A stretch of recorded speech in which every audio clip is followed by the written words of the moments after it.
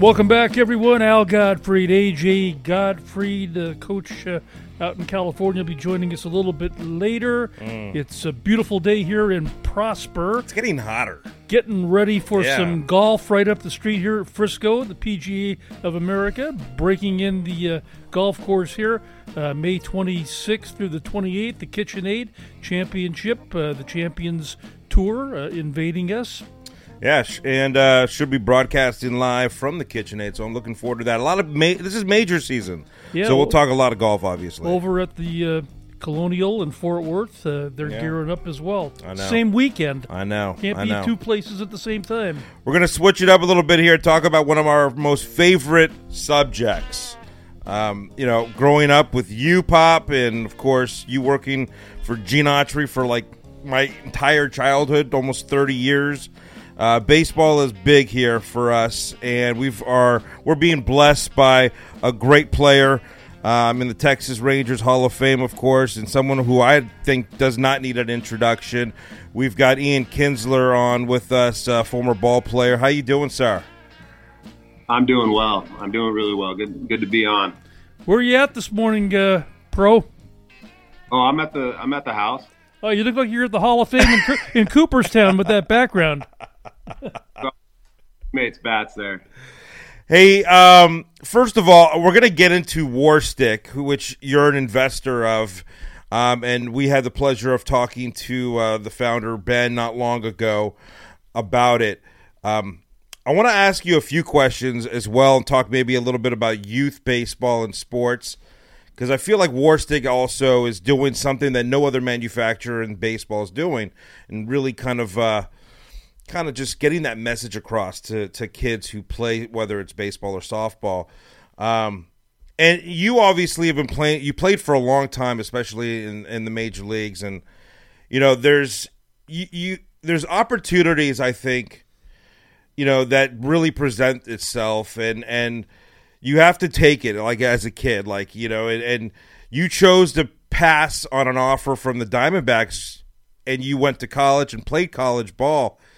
And that's a big decision, I think, as a young guy who, had an opportunity to play in the show and eventually play, in minor leagues and then hopefully work up to the big time. But, what's your advice to kids who might be presented with the same thing right now in college or go to the pros? I mean, the game's a little different now. So what's your opinion on that?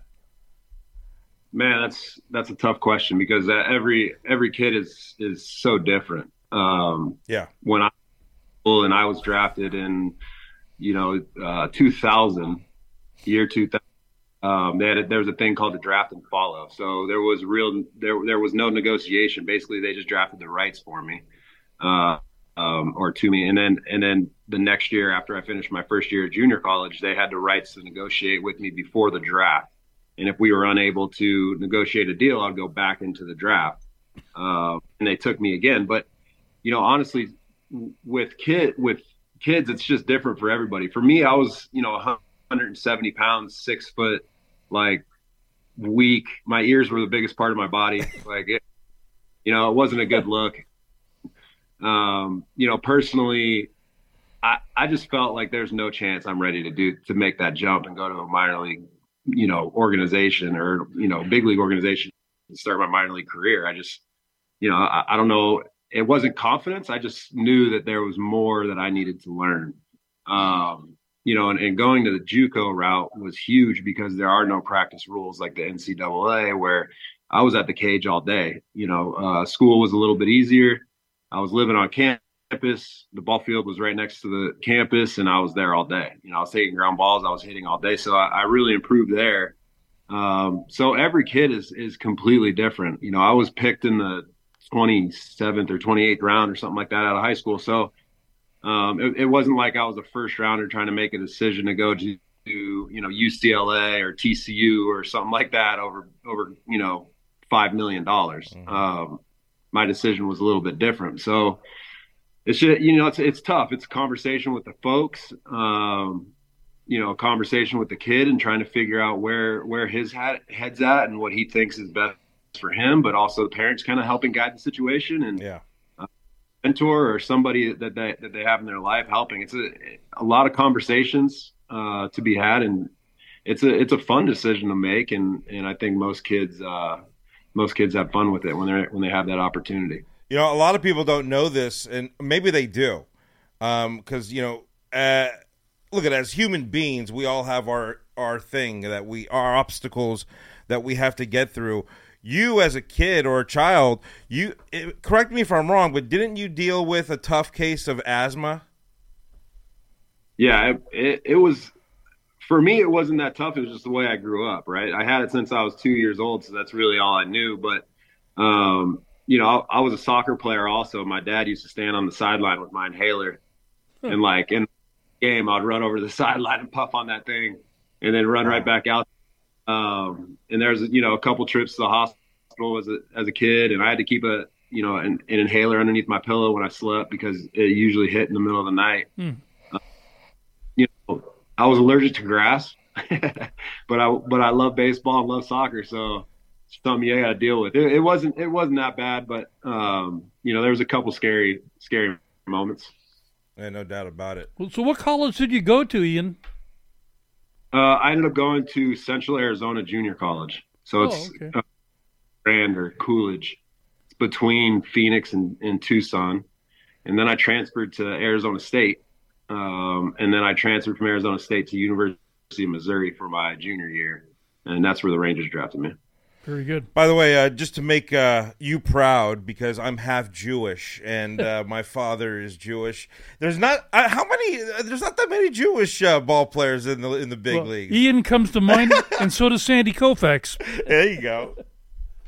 I don't know if y'all watched the WBC with Team Israel, but we had a couple guys drop out late that really could have helped us, like Alex Bregman and Max Fried and Kevin Pillar and Harrison Bader.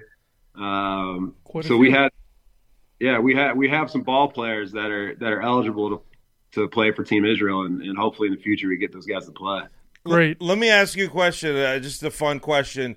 Do you remember your first hit and who you hit it off of? My first hit in the bigs? Yeah. Majors? Yeah, absolutely. It was my first at bat. Great. So my first at bat, it was opening day. 2006, and we were facing Kurt Schilling. Oof. Wow. So it was a good one. Let's get into a little bit of Warstic, because, by the way, my 11-year-old who's playing select ball here now in Texas, we're from Los Angeles, and we moved here not long ago and got his first home run last year using the Bone Saber. So that's something that he's jacked up about. He loves the product. And he went deep and out of the park. Out of the park, yeah, way out of the park. First of all, you guys make great stuff, but I want to ask you, what about Warstic really made you just really into it? Like, you had to be part of it. You had to invest. You saw something that just said, wow, the light went off. Yeah, I think it's built up to where it's at now. When I decided to invest, it was just a wood bat company, honestly, making some shirts, making some hats. But really, Ben Jenkins, the founder of Warstic, and myself, I think, kind of hit it off the first time we met, and I appreciated his point of view on the industry, because at the time it just seemed like it was an empty product. You could go to the store, you could buy whatever product was available, and there was really no connection. There was no connection. Excuse me, my dog's barking. It's all good. There's really no connection with that particular brand. And Ben really saw something that maybe could be tapped into with having, a message being delivered with the product. And, Warstic with the two lines is a very simple logo, which I really appreciated. And a lot of time was pretty loud and obnoxious. and colorful and crazy. And for me, I like simple.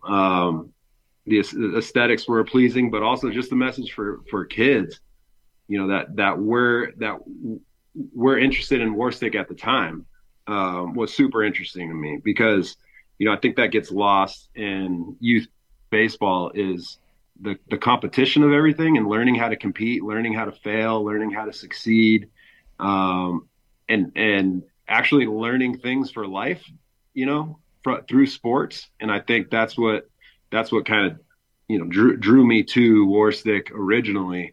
And it's just grown ever since. And now we're at the point where, we're in the youth space selling aluminum bats, and we have a good thing going. And I know the kids love it. I'm sure your kid loves it, hitting his first home run with it, but it's fun to be a part of it and go to these youth tournaments and see, Warstic bats being used. So it's fun to be a part of. Yeah, it really is. And I love the messaging, and I love everything that you guys basically stand for. And I want to ask you a question, and this is kind of gets into the psyche of, let's say, the young athlete or the young baseball player. You actually went through it where you grew up playing a position, let's say, and then you basically had to move over to a new position just because that's the cards that were dealt to you. And in order to kind of like just take advantage of the opportunity, you had to play second base. I think you played shortstop. This happens a lot, especially in not only select or travel ball, but it happens a lot, obviously, as you just kind of progress and you get to the professional level. What was that like for you mentally? And like, what kind of advice can you give to like the young player who, let's say, was playing shortstop and all of a sudden now has to play a different position? Yeah, it's a good question. For me, it was almost a deterrent, playing one position my whole childhood. And leading up all the way to AAA, I played one position. I mean, I played shortstop my whole life, and then I got to AAA, and the Rangers were like, "Hey, you're going to be second baseman." And then I had to learn a whole new position, a whole different side of the field. And I'd been used to. I mean, I'd played my whole life in one position, so it was difficult for me. And what I do with my son, I got an 11-year-old son also, is I want him to play all the positions. I want him to play right field and center field, and the only catcher's the only one he won't play, but shortstop and second and third, and pitch a little bit, and play all the different positions, because you never know what you're going to grow into, what abilities you're going to have when you grow, start to mature. And if you can hit and you can play anywhere on the field, you're always going to be in the lineup. And opportunities are going to be greater. So I think for looking back, I wish I had played more positions, growing up. Being the shortstop's cool and everything, and you feel like you're in charge, and everyone knows the shortstop's the best player on the field, and all that jargon. But at the end of the day, the more versatile you can be on the field, the better. And that's what I'll tell kids. I mean, my son, sometimes I'll put him in right field, and he's like, "Man, I hate the outfield. I don't want to play the outfield. I like right field." And I'm like, "Buddy, are you in the lineup? Like, are you helping the team in some way? There's got to be someone's got to play right field. You can't just have an empty space out there. So your responsibility today is to play a quality right field and be productive with on the offensive side." So learning different positions, I think, is huge. That also is interesting, though, because like a lot of like right now it's happening. Like you look like the other night, Mookie Betts is playing shortstop. Who would have? I don't even know if he ever thought that he would play shortstop for the Dodgers. And like Jazz Chisholm's now playing center field, and you've got Tatis in the outfield. I mean, these were when they broke out. Or Mookie Betts was arguably one of the best right fielders in the league. Now he's playing shortstop. It's crazy. But you're now working with the Rangers and working closely with the general manager there. And I'm curious, from that angle, like what's the most sought after player or position? I mean, I know pitchers are probably up there. Everyone wants a great pitcher who's throwing 95 plus, or not everyone wants to play catcher. So hey, catchers are probably really sought after. But is it the utility player? What are ball clubs looking for these days? It's funny. I think through the draft, most kids that get the most looks are usually the middle of the diamond. So if you're looking at center field, shortstop, second base, catcher, those are the kids that you want to draft from. But the closer you get to the big leagues, the more versatile you want the player to be. So it's a huge notch for a player to be able to play multiple positions. Like if you take Josh Smith, for example, who's on the Rangers right now, who's a utility player, can play left, can play center, can play short, third, second, can kind of move around and cover holes. If there's injuries, Corey Seager goes down. Now we have a guy that's capable of playing shortstop. That's super valuable for a team over the course of, 162 games. The youth side, I think the middle of the diamond is kind of where teams look, because usually that's the most athletic kids. But on the same side is that you don't just only look at those positions. A lot of it is makeup. A lot is obviously, is the kid performing really well? Is he one of the best players on the field at all times? It doesn't really matter position. Now show me what his makeup's like. What does he do when he gets out? What does he do? How does he treat his teammates? If he's having a bad game, is he still being a good teammate? How does he treat umpires? Does he run out to his position? Does he walk out to his position? There's all kinds of things you can look at with players.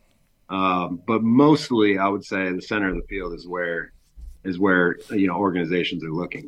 I love it. I appreciate your time. Look at Warstic. We've talked about it. It's one of the just fastest growing sports equipment company in the business right now, and I love what you guys are doing for young athletes especially. So keep up the great work, man. Appreciate all that you've done to inspire our young athletes as well, and hopefully one of these days, I know you're a golfer, we'll play some golf since we just moved to Prosper. Yeah, I don't ever say no to a nice golf outing. All right, cool. All right, brother. Thanks again. All right, thanks for having me on, guys. There you go, ladies and gentlemen. More to come live from Dallas, Texas. Fun times, huh? Loving the free and feeling spirit of hugging a tree when you get near it, digging the snow and the rain and the bright sunshine. Dragging the line, dragging the line, dragging the line, dragging the line. I'm feeling fine. I'm broken down peace of mind. I'm gonna take my time. I'm getting the good sign. Dragging the line, dragging the line, dragging the line.